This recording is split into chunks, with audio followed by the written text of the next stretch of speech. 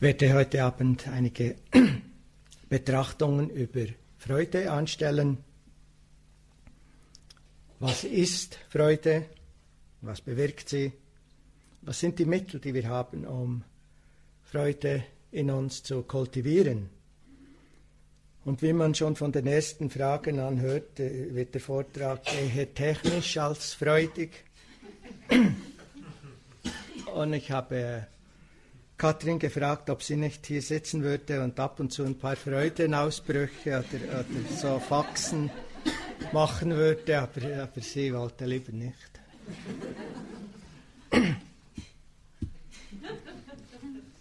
Also als erstes der Versuch einer Definition von Freude, wie sie im Sinne des Dharma als heilsam und als wünschenswert gesehen wird.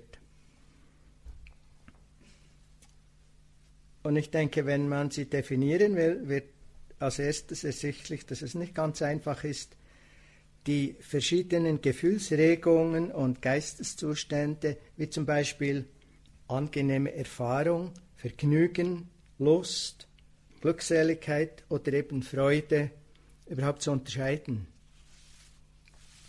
Aber zuerst möchte ich die Erklärungen und Definitionen von Freude, die ich in der Wikipedia gefunden habe, mit euch teilen. Das ist wahnsinnig praktisch. Wird das immer besser, je länger ich sie kennenlerne. Die Freude ist das Stammwort zu froh. Sie ist eine Beglückung, eine helle oder heitere Stimmung, ein Frohgefühl.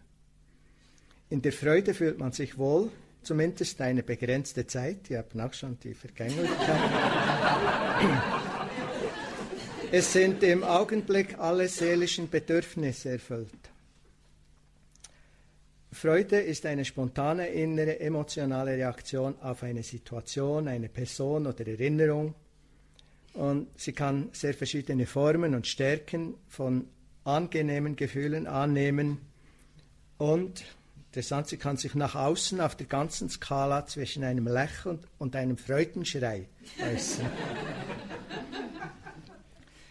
Solche Emotionen sind als psychische Reaktion zunächst spontan und für sich selbst gesehen weder gut noch schlecht. Aber ich denke, das ist ein interessanter Punkt. Mitfreude einerseits oder Schadenfreude andererseits zeigen aber, dass Freude sowohl ethisch heilsam als ethisch unheilsam sein kann. Im Buddhismus, aber auch, das ist immer noch Wikipedia, aber auch in zahlreichen anderen östlichen religiösen und meditativen Systemen wird gelehrt, dass ein seelischer Zustand der Freude und Ausgeglichenheit durch Selbsterkenntnis und achtsame und rechte Lebensweise gefördert werden kann. Guter Punkt. Erich Fromm unterscheidet zwischen Vergnügen als kurzzeitigem Hochgefühl und andererseits Freude als dem Gefühl, das man auf dem Weg hin zur menschlichen Selbstverwirklichung verspüre. Das heißt also, Freude als Lebensprinzip steht für Fromm somit im Gegensatz zu Vergnügen als Lebensprinzip, wobei letzteres nach Fromm ein Kennzeichen der Konsumgesellschaft ist. Freude ist also sicher in vielen Religionen und Philosophien ein zentrales Thema. Hier bei Erich Fromms Aussage liegt die erste Unterscheidung, die ich machen möchte. Angenehme Erfahrungen, Vergnügen, Lust können mit Freude zusammen einhergehen, sind aber verschiedener Art. Am besten sieht man das vielleicht an folgenden Beispielen. Wir sitzen in der angenehm warmen Badewanne mit Schaum und Wohlgerüchen und sorgen uns über den Geschäftsgang. Also es ist angenehm, ist da, definitiv, und es könnte Freude da sein, aber es muss nicht. In diesem Fall keine Freude. Oder wir sitzen mit einem Freund oder mit einer Partnerin beim Essen. Die Mahlzeit ist wirklich gut, ist köstlich, das Ambiente ist gut, nur wir haben Streit und ärgern uns. Also auch hier wieder, trotz angenehmster Erfahrung von Geschmack und Geruch kann Freude nicht aufkommen. Also es sind verschiedene Dinge, angenehme Situation und Freude. Ich denke, es ist ganz gut, die unterscheiden zu lernen in unserer direkten Erfahrung. Robert Stolz sagt, wer sich über irgendetwas 1 Minute lang ärgert, sollte bedenken, dass er dadurch 60 Sekunden Fröhlichkeit verliert. Interessant.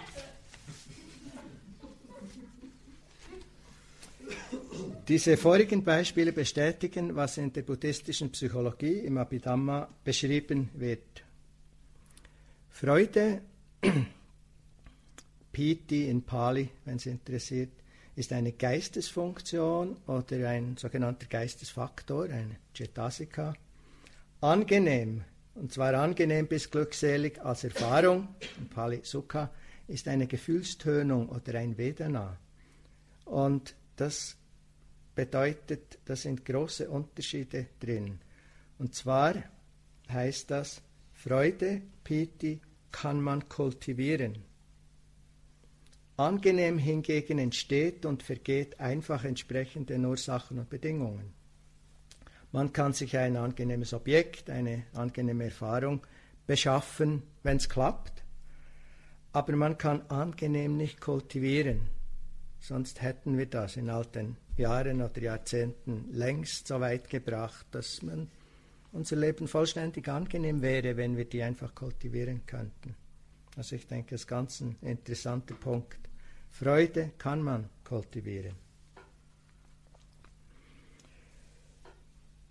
Und hier auch die Unterscheidung, die ich schon erwähnt habe. Freude kann ethisch oder karmisch positiv, heilsam sein.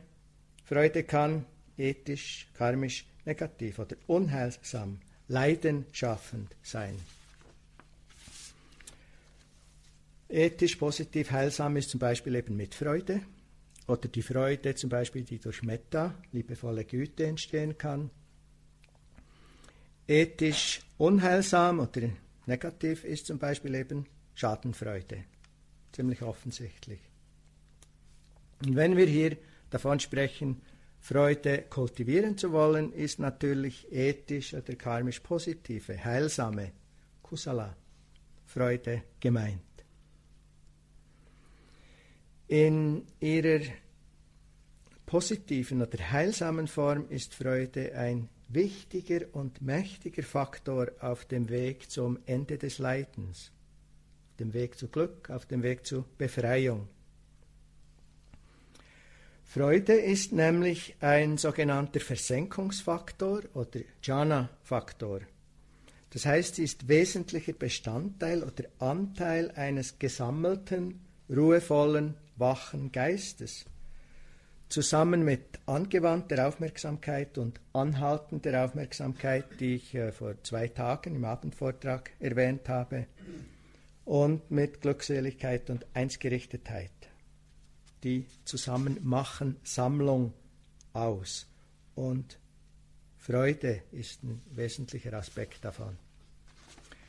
Freude ist aber auch ein sogenannter Erleuchtungsfaktor. Sie muss präsent sein in Herz und Geist, damit tiefe, befreiende Erkenntnis stattfinden kann. Dabei muss sie in ausgeglichener Weise begleitet sein von, und es ist interessant zu sehen, welche Geisteszustände oder Qualitäten gegenwärtig präsent sein müssen, damit ein tiefe Erkenntnis und Erwachen möglich ist. Achtsamkeit, Erforschen der Wirklichkeit, Bemühen, eben rechtes Bemühen, Ruhe, Sammlung, Gelassenheit und eben Freude, Macht 7.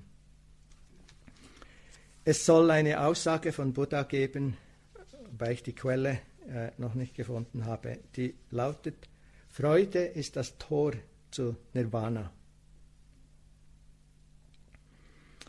In einem seiner Bücher, Kunst des Glücklichseins, sagt der Dalai Lama, Sinn und Ziel des Lebens ist, glücklich zu sein. Manchmal vergessen wir das in der Dichte von Retreats und Meditation und Praxis, dass es eigentlich um die Befreiung vom Leiden geht. Und die Befreiung vom Leiden bedeutet Glück, Freude, Gelassenheit, Verbundenheit. Es gibt eine ganze Anzahl von Bereichen, in denen Freude kultiviert werden kann. Und ich werde 2 Listen oder Gruppen durchgehen.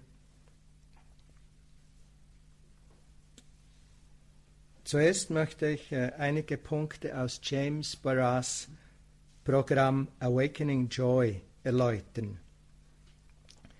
James ist ein Kollege und alter Freund von mir, lebt und lehrt in Berkeley und in Spirit Rock in Kalifornien. Während einigen Jahren hat er diesen Kurs geleitet, vor Ort und übers Internet, sodass mittlerweile Tausende von Leuten daran teilnehmen konnten.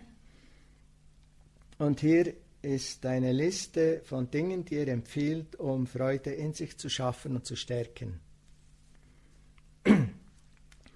Als erstes empfiehlt James, den eigenen Geist der Freude zuzuneigen.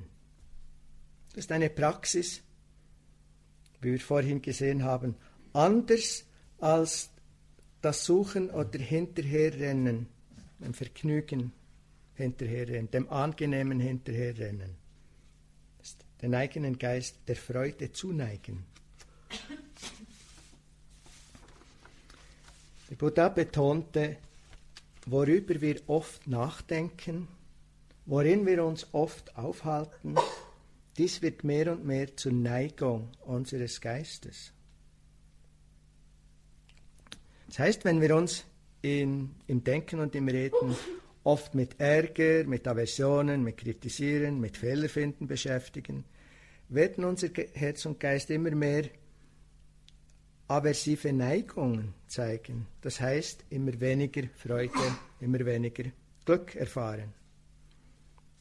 Wenn wir uns im Denken und im Reden oft mit Begierde und Verlangen nach immer noch mehr, besser, anders, neuer, angenehmer oder was immer beschäftigen, werden sich unser Herz und Geist immer mehr in Tendenzen von Verlangen und Anhaften verlieren, was auch bedeutet immer weniger Freude und Glück.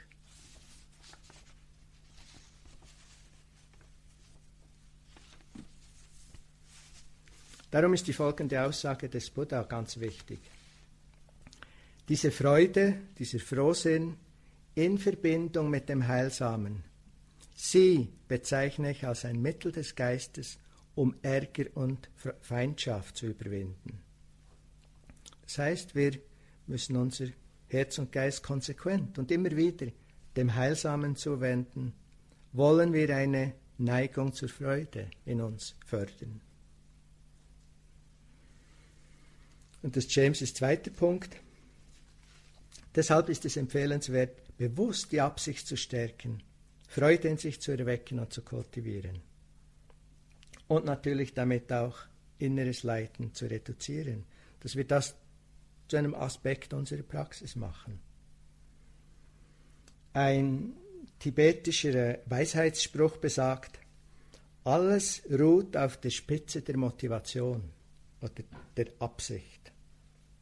Das heißt, nicht so sehr, was wir tun, als die Absicht dahinter entscheidet, was die Wirkung auf uns, die Rückwirkung auf uns sein wird. Das heißt, es reicht nicht, sich Freude zu wünschen oder sich nach Freude zu sehnen. Wir müssen uns dafür entscheiden. Was uns, das ist Nummer 3, im Weiteren dabei helfen kann, ist die heilsamen Zustände der Freude bewusst wahrzunehmen und kennenzulernen. Also zum Beispiel auch hier in der Meditation. Ich habe das, glaube ich, heute erwähnt. Wir lernen Ärger zu erkennen, wir lernen Verlangen zu erkennen, wir lernen Zweifel zu erkennen. Wirklich es als wesentlichen Teil der Achtsamkeitspraxis sehen, Freude zu erkennen und auch zu wissen, wie sich das anfühlt, wie das ist, liebevolle Güte zu erkennen und zu wissen, wie das ist, wenn sie da ist. Es ist auch einfacher, sie wieder zu finden, wenn wir wirklich wissen, wie sie ist. Mit Ärger sind wir so geübt, das kann man wahnsinnig spontan. Kann man mit allen Qualitäten, wenn man sie bewusst übt. Schauen, wann sind sie da? Ist Freude da, wenn ich dran bin, noch zu schauen, was ich noch rausholen könnte irgendwo? Oder ist Freude da, wenn ich umgekehrt offen bin und großzügig bin? Zu spüren, ist Freude da, wenn ich kritisiere oder wenn ich unterstütze? Und zwar ist es uns theoretisch völlig klar, müssen wir nicht lange darüber nachdenken, aber das zu sehen in der direkten Erfahrung, das tut etwas anderes, es überzeugt mehr. Auch zu schauen, wie fühlt sich Freude an, wie fühlt sie sich im Körper an, was für ein Gefühl ist es körperlich auch, ist es warm, ist es schmelzend, ist es aufgeregt, ist es beflügelt, gibt es all die Varianten, ist es energievolle Ausstrahlung, ist es ein ruhiges Gefühl der Verbundenheit. Was ist diese Freude am Heilsamen? Und was ist der Unterschied zu einfach angenehm oder vergnüglich? Also zu lernen, mit Freude zu sein, und zwar eben achtsam, aufmerksam damit zu sein. Und dabei ist es sicher gut zu wissen, dass sie bereits in uns drinnen ist. Wir können sie wieder kontaktieren, wir können sie aber nicht machen. Zum Glück, wir müssen sie auch nicht machen. Babys haben sie freuen sich ganz spontan. Ist nicht, dass Mutti dem Baby erklärt, wie es Freude haben muss. Ist in uns drin.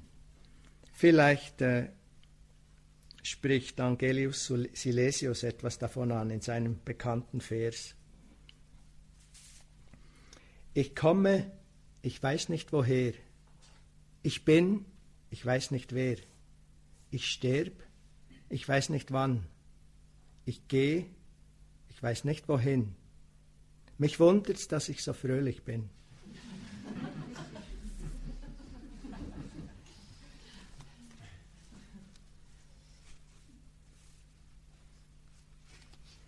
Und Nummer 4 von James. Damit all das möglich wird, brauchen wir keine Überraschung, eben Achtsamkeit, Gewahrsein, Präsenz. Sie sind die Werkzeuge zum Erwecken der Freude. Im Satipatthana Sutta, der Lehrrede über die Achtsamkeit, erklärt der Buddha, diese Achtsamkeit sei, richtig verstandene Achtsamkeit sei, das Mittel zur Überwindung von Kummer und Sorge, von Schmerz und Angst und zur Verwirklichung des höchsten Glücks.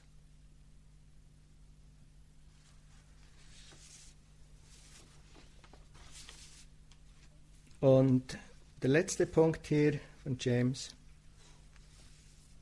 Ein bisschen kann man auch äußerlich was tun und dies bezieht sich offensichtlich mehr auf den Alltag als auf den formalen Retreat.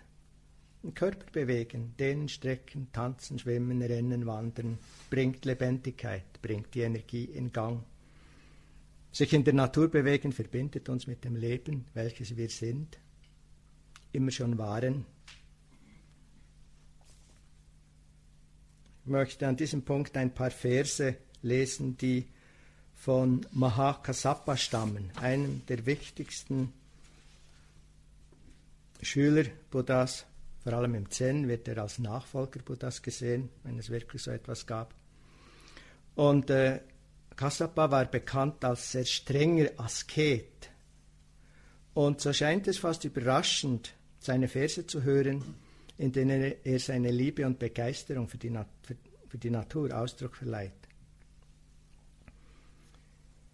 Viele ermüden, wenn sie die Felsen erklimmen, doch Kassapa, ein Erbe des Buddha, achtsam beherrscht und gestärkt durch die Kräfte des Geistes, besteigt des Felsens Gipfel. Zurück vom Almosengang des Tages besteigt er den Felsen wieder und sitzt, in Meditation versunken, frei von Anhaften, sein Werk getan, von Fesseln frei. Und Kassapa bekennt seine Liebe für das asketische Leben in der wilden, freien Natur. Diese Landschaft entzückt mein Herz, wenn die Kareri-Pflanze ihre Blütenkränze ausbreitet, wenn der Trompetenruf der Elefanten erschallt. Diese felsigen Höhen erfreuen mein Herz. Die Felsen mit der Tönung dunkelblauer Wolken, wo Bäche fließen, kristallklar und kühl. Leuchtend von Glühwürmchen bedeckt, diese felsigen Höhlen erfreuen mein Herz. Keine Menschenmengen gibt's hier in den Felsen. Besucht von Herden von Rehen sind sie, von Vogelschwärmen aller Art. Diese felsigen Höhen erfreuen mein Herz. Keine Musik mit vielerlei Instrumenten kann mich so sehr erfreuen, wie wenn mit festgesammeltem Geist die Erkenntnis des Dhamma erwacht. Soweit Kassapa.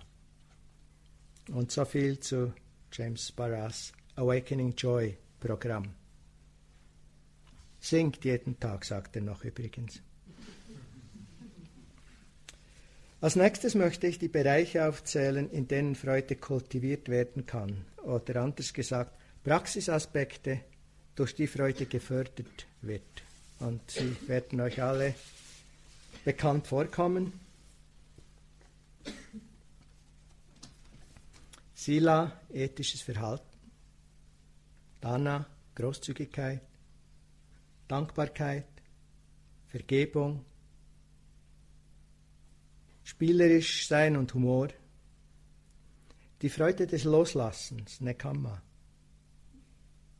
Metta, liebevolle Güte, Mitfreude, Sammlung und Bodhisattva-Praxis. Sicher gibt es noch andere, aber diese 10 sind schon mal nicht schlecht. Als erstes also zum ethischen Verhalten. Shila. So wie ein Baum Wurzeln braucht, um wachsen, blühen und Früchte tragen zu können, so brauchen wir ethisches Verhalten, wenn wir auf dem Pfad zu Glück und Befreiung vorwärts kommen wollen. Wir müssen uns in Gewaltlosigkeit und Friedfertigkeit üben. Besitz und auch das geistige Eigentum anderer respektieren, Klarheit und Sensibilität in unseren Beziehungen pflegen, die Prinzipien ehrlicher, nicht verletzender, hilfreicher Rede aufrechthalten. Genau durch diese Art von ethischem Verhalten kann viel Freude entstehen. Es ist die Freude der Untadeligkeit oder die Freude der Tadellosigkeit im Denken, im Reden und Handeln. Diese Art von echtem ethischen Verhalten entsteht nicht aus Vorschriften, entsteht nicht aus dem Wissen um das, was wir müssten oder sollten. Es entsteht schon gar nicht aufgrund von schlechtem Gewissen oder Schuldgefühlen. Tut es das, kann daraus nicht wirklich Freude entstehen. Echtes ethisches Verhalten entspringt der Weisheit und der Verbundenheit. Wir schützen uns selbst vor den Rückwirkungen, von den karmischen Rückwirkungen unheilsamen Tuns auf uns selbst. Wir wissen, wie wir uns durch heilsames Verhalten Leiden ersparen und inneres Wohlbefinden erschaffen können. Und das ist erfreulich. Und wir schützen andere vor unserem unheilsamen Tun. Aus Verbundenheit und aus Mitgefühl. Und das schafft ebenfalls Freude. Ethisches Verhalten. Dann durch Großzügigkeit entsteht Freude. Wenn wir geben, beschenken und großherzig sind, entsteht Verbundenheit mit den Beschenkten.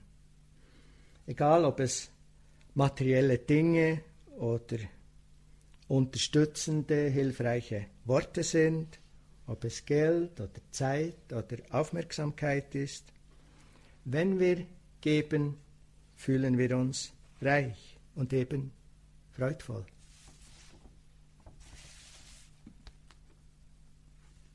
Großzügigkeit ist nicht einfach nur eine gute und wünschenswerte menschliche Tugend. Es ist auch eine Paramita, eine der Vervollkommnungen, die Bodhisattvas anstreben und die Buddhas verwirklicht haben. Eine der wesentlichen Qualitäten von Buddhas ist Großzügigkeit vervollkommen zu haben. Es ist eine Qualität, die Verlangen, Anhaften, Festhalten und Geiz schwächt und die dadurch eine sehr befreiende und erleichternde Herzensqualität ist. Das heißt auch hier, wir werden unbeschwerter und fröhlicher. Unser Leben wird natürlich in natürlicher Art bedeutungsvoller und reicher. Lao Tzu schrieb, die Weisen häufen nichts an, aber je mehr sie für andere tun, desto bedeutender ist ihr Leben. Und je mehr sie anderen geben, desto größer ist ihr Überfluss.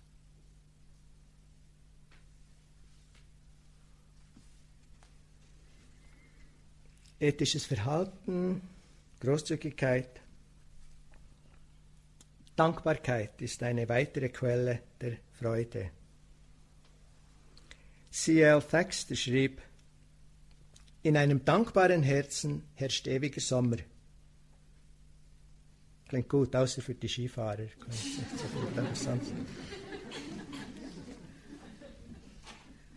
Wir können dankbar sein und uns freuen über all die guten Dinge, die uns im Leben zufallen. Und das vergessen wir manchmal, vielleicht sogar des Öfteren, weil wir es für selbstverständlich nehmen.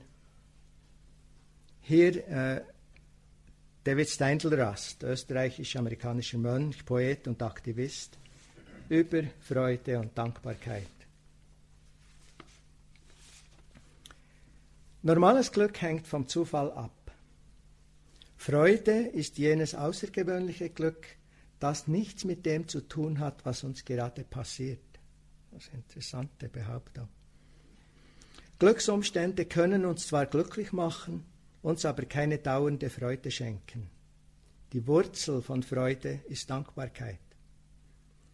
Wir neigen dazu, die Verbindung von Freude und Dankbarkeit misszuverstehen. Wir bemerken, dass freudige Menschen dankbar sind und nehmen an, dass sie wegen ihrer Freude dankbar sind. Aber genau das Gegenteil ist wahr. Ihre Freude entstammt ihrer Dankbarkeit. Wenn man alles Glück der Welt besitzt, es aber nicht als Geschenk betrachtet, dann wird es einem keine Freude schenken. Doch selbst ein Missgeschick wird jenen Freude schenken, denen es gelingt, dafür dankbar zu sein. Wir halten die Schlüssel für dauerhaftes Glück in unseren Händen, denn es ist nicht Freude, die uns dankbar macht, es ist Dankbarkeit, die uns erfreut.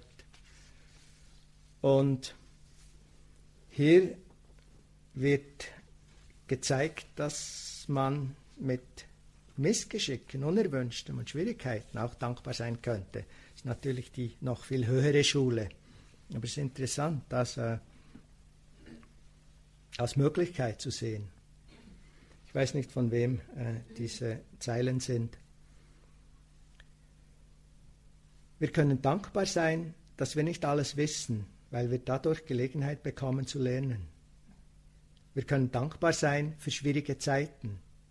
Während diesen Zeiten können wir innerlich wachsen. Wir können dankbar sein für unsere Grenzen, weil sie uns die Gelegenheit geben, Fortschritte zu machen. Wir können dankbar sein für jede neue Herausforderung, weil sie unsere Stärke und unseren Charakter bilden. Wir können dankbar sein für unsere Fehler, denn sie erteilen uns wertvolle Lektionen. Es ist zwar einfacher, dankbar zu sein für die angenehmen und guten Seiten. Ein reich erfülltes Leben haben diejenigen, welche auch dankbar sind für Rückschläge und Fehler. Dankbarkeit kann Negatives in Positives umwandeln. Finden wir einen Weg, um dankbar zu sein für unsere Probleme, dann werden sie für uns zum Segen. Und können wir dankbar sein für diesen Segen, dann entsteht große Freude.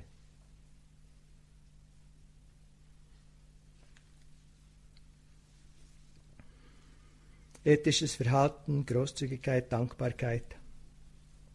Vergebung ist auch eine Art Geben. Vergeben können macht Freude, ist eine Art Geschenk. Jeder Groll, den wir gegen einen Menschen hegen, wiegt auf unseren Schultern, lastet auf unserem Herzen und bedrückt uns.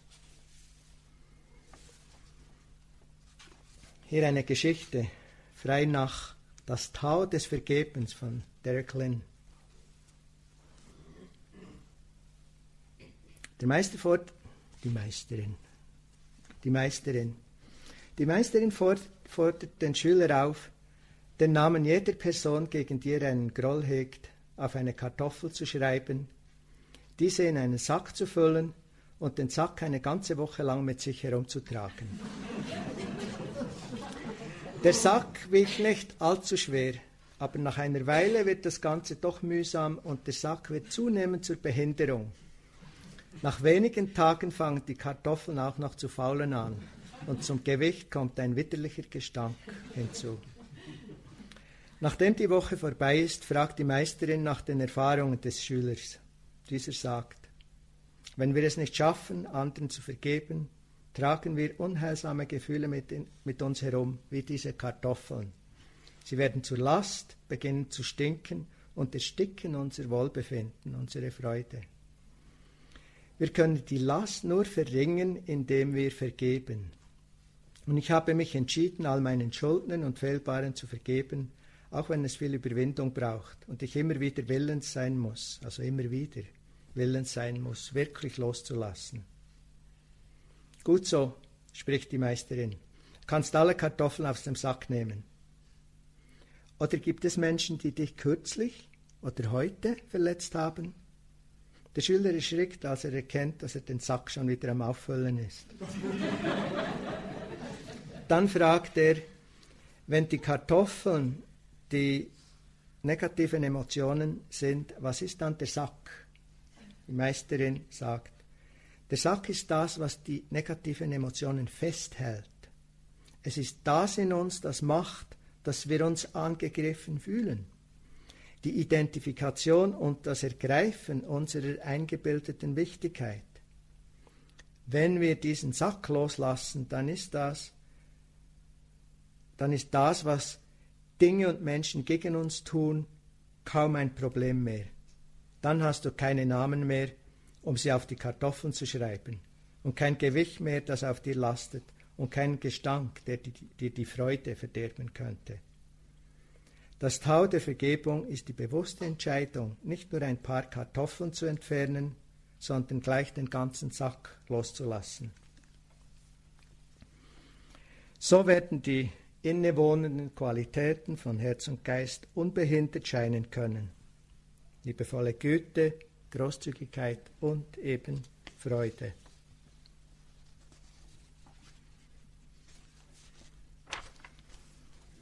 Ethisches Verhalten, Großzügigkeit, Dankbarkeit. Eine unerschöpfliche Quelle von Heiterkeit und Freude ist Humor. Nicht so sehr der Humor auf Kosten anderer, sondern das Lachen über Situationen, das Lachen über sich selbst, über die eigene Wichtigkeit, über die persönlichen Schwierigkeiten und Dramen. Wenn wir bereit sind, uns selbst innerlich, uns selbst nicht ganz so ernst zu nehmen, das hat nicht damit zu tun, dass wir nicht Wertschätzung haben für uns selbst, aber vor allem unsere Dramen nicht ganz so ernst zu nehmen, vielleicht gar über unser Schicksal zu lachen, entstehen Heiterkeit und Freude, wo sonst Ärger oder Besorgnis da sind. Humor erfreut. Und ebenfalls freudvoll ist ein spielerischer Umgang mit sich selbst und mit dem Leben. Liegt wahrscheinlich ganz nah beieinander. Uns germanischen Volksstämmen scheint es immer wieder zu gelingen, die Praxis mit Grimmigkeit und Verbissenheit anzugeben und dies noch als Tugend zu betrachten. Oft machen wir uns lieber Sorgen, als dass wir fröhlich sein wollen. Ein Mann sagt zum Kollegen: Ich mache mir Sorgen darüber, dass meine Frau mir untreu sein könnte.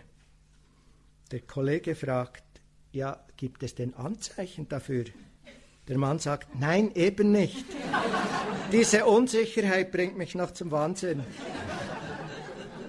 Also wieso fröhlich sein, wenn wir es auch anders haben können?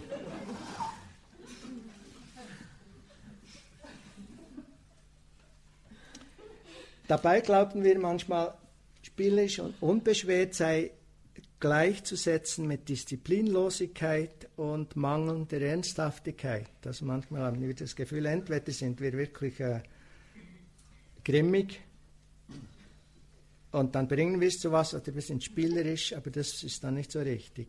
Aber das sind eigentlich nicht die Gegensätze, die wirklichen. In Wirklichkeit ist die optimale Kombination von rechtem Bemühen in diesem Zusammenhang heiter und seriös oder ernsthaft, heiter und ernsthaft, unbeschwert und diszipliniert. So entstehen Klarheit, Tiefe und Freude. Dzongsa Khyentse Rinpoche aus der tibetischen Tradition scheint unser Problem mit Grimmigkeit statt freudigem Bemühen erkannt zu haben. Er sagt, wir brauchen Eifer und Ausdauer, das ist sehr wichtig. Manche glauben, eifrig und ausdauernd zu sein, bedeutet hart zu arbeiten, so schnell wie möglich, so viele Mantren oder Niederwerfungen wie möglich zu machen, so viel wie möglich zu praktizieren.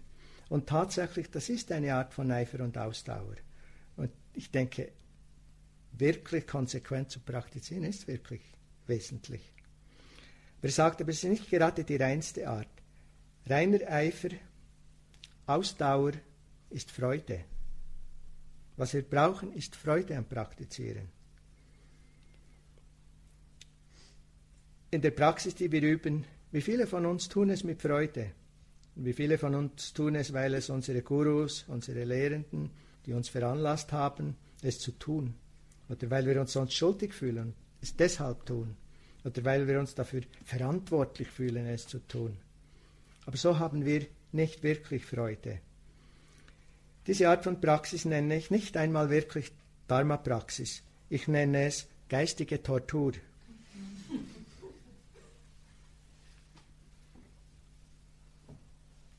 Die Art und Weise, die Qualität unseres Bemühens, unserer Achtsamkeit, unseres Praktizierens spielt eine wesentliche Rolle im Fördern von Freude. Und wir können wirklich immer wieder auch eben unsere Haltung betrachten. Wir lernen achtsam zu sein und wir haben die Körperempfindungen und das Hören und das Sehen und die Emotionen, die kommen und gehen und die Gedanken. Die Haltung, das gehört eigentlich zu Gefühlen und Emotionen, aber es ist ein bisschen noch ein anderer Aspekt davon, die immer wieder auch einzuschließen in die Achtsamkeit. Und zu merken, wie bin ich dran, wie verbissen oder wie unbeschwert, wie interessiert oder wie kritisch, wie wertend oder wie wertschätzend zu schauen und zu schauen, was möglich ist.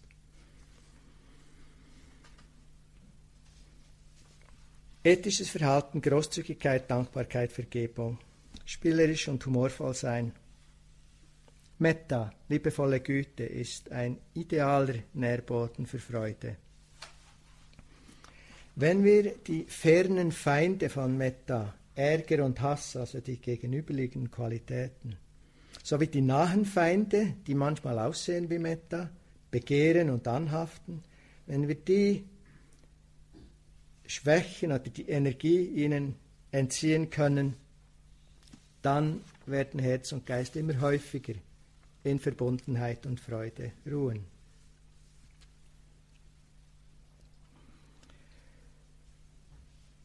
den Geist, das Herz so zu schulen, dass Gedanken des Wohlwollens und der Güte zur zweiten Natur werden oder mehr und mehr zur zweiten Natur werden, bedeutet auch, dass die sonst üblichen Gedanken des Vergleichens und Wertens und Verurteilen einer Atmosphäre der Offenheit und der Freude weichen werden.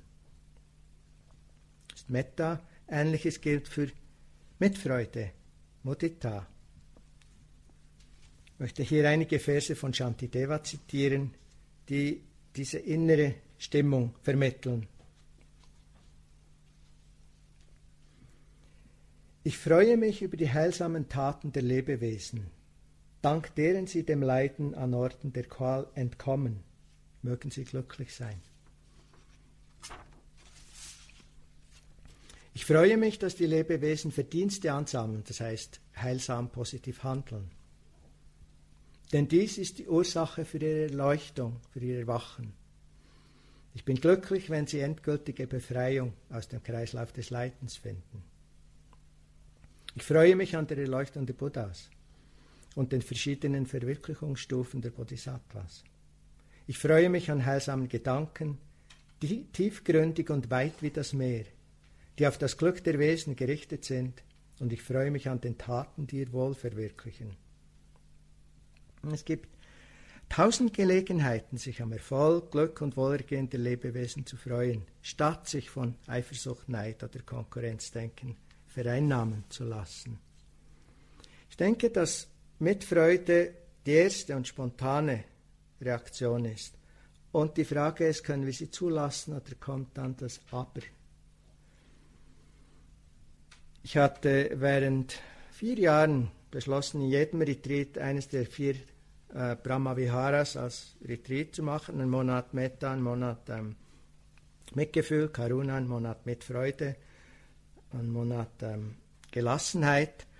Und ich bin, Ungeduld ist mein Ding. Ich fand im 2. Jahr, ich halte mich jetzt mal nicht an die Reihenfolge, ich habe dann nachher gelernt, dass die Reihenfolge auch ihre Gründe hat. Ich fand, Mitfreude klingt gut. Und ich habe auch nicht gedacht, ich habe mich nicht als jemand gesehen, der viel mit Neid oder Eifersucht zu tun hat. Es war sehr interessant, mit zunehmender Wertschätzung und Mitfreude das sind die gegenüberliegenden Kräfte, Neid und Eifersucht und Konkurrenzdenken, sind die direkt gegenüberliegenden unheilsamen Kräfte, dass die anfingen rauszustehen und an Orten, die ich nie vermutet hätte. Ich dachte, oh wow, das ist so interessant zu sehen, wie viel einfach da war, was fast selbstverständlich schien manchmal. Mitfreude, Wertschätzung, außerordentlich interessante Praxis und wirklich das Heilmittel für etwas, was viel von unserer Freude erstickt. Eifersucht, Konkurrenzdenken, Neid. Nicht mal so große, schlimme, aber so untertönige. Eine tiefe Quelle der Freude ist natürlich die Meditation von Samatha und Jhana, Sammlung und Versenkung. Und Vorwort zu diesem zweitletzten Aspekt, den ich beschreiben möchte. Es ist nicht leicht, Sammlung und Versenkungsstufen zu erreichen und sicher nicht in einem 4- oder 9-Tage-Retreat für die allermeisten. Nur, dass ihr nicht anfängt, gleich zu vergleichen, wenn ihr das hört. Ich denke, es ist aber auch gut zu wissen, was die Möglichkeiten sind. Freude und auch Glückseligkeit sind sogenannte Sammlungsfaktoren, habe ich schon vorgestern und heute schon mal erwähnt, zusammen mit angewandter und anhaltender Aufmerksamkeit, wenn ihr euch erinnert, das, was zum Objekt geht und Kontakt macht und das, was den Kontakt hält. Die 2 ersten Qualitäten. Und wenn die sich verstärken, also die Fähigkeit, wirklich voll und ganz in der Erfahrung des Moments oder dem Objekt des Moments zu sein, entsteht Interesse. Und Interesse ist dieselbe Qualität wie Freude. Das ist ein bisschen weniger intensiv. Aus Interesse wird Freude, wenn es stark wird. Das entsteht durch Sammlung. Wenn die Totalität, unsere Hingabe, so könnte man es auch nennen, an ein Meditationsobjekt oder an eine Erfahrung sich verstärken und sich vertiefte Ruhe, vertiefte Sammlung einstellen, entsteht Piti, Interesse, dann Faszination, dann Freude, sogar Entzücken. Und das Interessante ist, dass Interesse und Freude entstehen mit dem genau gleich langweiligen Heben und Senken des Fußes oder Ein- und Aus des Atmens. Es entsteht, weil die Qualität des Geistes sich verändert hat. Also beim Atmen, das hat man ja vielleicht manchmal, jetzt ist wieder Einatmen und wir wissen schon, nach einem Einatmen kommt ein Ausatmen und dann wieder ein Einatmen wahrscheinlich. Was soll's? Und genau dasselbe kann wirklich faszinierend sein, davon abhängig, wie gesammelt und wie vollständig oder wie total der Geist fähig ist, dabei zu sein. Also Freude entsteht eben auch aus dieser Fähigkeit der Sammlung. Wenn sich Sammlung noch weiter vertieft, entsteht Glückseligkeit. Beide, Freude und Glückseligkeit, sind also eine natürliche Folge von fortgeschrittener Sammlung. Und es können 5 Arten von Freude oder sogar Entzücken entstehen. Prickelndes Entzücken, das Gänsehaus bewirkt, jähes Entzücken wie ein Blitzstrahl, überschwemmendes Entzücken wie Wellen am Meeresstrand, Entzücken schwebender Leichtigkeit und alles überflutendes Entzücken. Wichtig ist hier das nicht das Ziel. Es ist schwierig, wirklich, es braucht für die meisten sehr, sehr viel länger an Retreat und es ist nicht das Ziel der Praxis. Klingt gut, möchten wir wahrscheinlich alle, einfach, dass wir die Dinge nicht verwechseln. Der höchst oder tiefstmögliche Zustand der Freude ist, dieser Art von Freude ist die sogenannte zweite Jhana oder Versenkungsstufe. Um diesen Teil noch zu vervollständigen. Auch Metta Bhavana, Meditation der liebevollen Güte, ist eigentlich eine Sammlungsmeditation. Auch mit ihr kann man diese tiefe Sammlung und Versenkungsstufen sogar erreichen, wenn man lange genug praktiziert. In ziemlich langen Retreats für die meisten, sehr unterschiedlich. Und, gut sich zu erinnern, all das wird durch Kontinuität, durch zunehmende Sammlung erreicht und eben nicht durch den Versuch, angenehme Gefühle hinzukriegen. So viel zur Sammlung und Freude. Als letztes möchte ich Bodhicitta, die altruistische Motivation oder die Praxis der Bodhisattvas erwähnen. Es ist der Entschluss, alles Eigeninteresse aufzugeben und die höchste Verwirklichung anzustreben, zum Wohle der Lebewesen. Der Entschluss heißt nicht, dass es dann gleich gelingt, aber es ist wirklich ein Entschluss, wirklich in dieser Richtung zu arbeiten, zu praktizieren. Dies kommt im folgenden Vers zum Ausdruck, den der Dalai Lama als seinen wichtigsten genannt hat.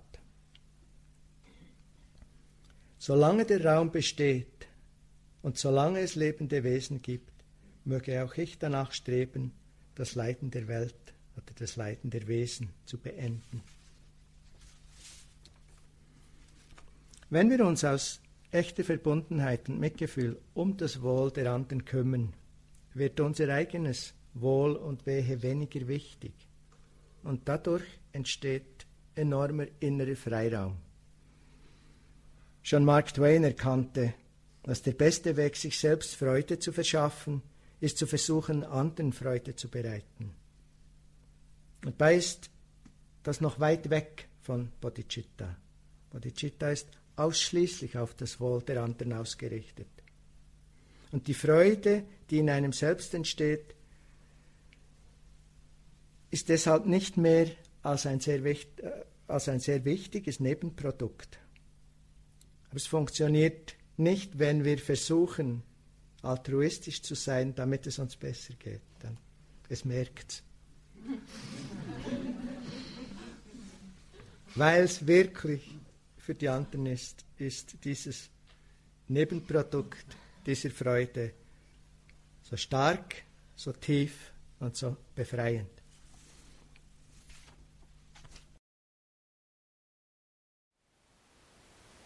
Thank you for listening.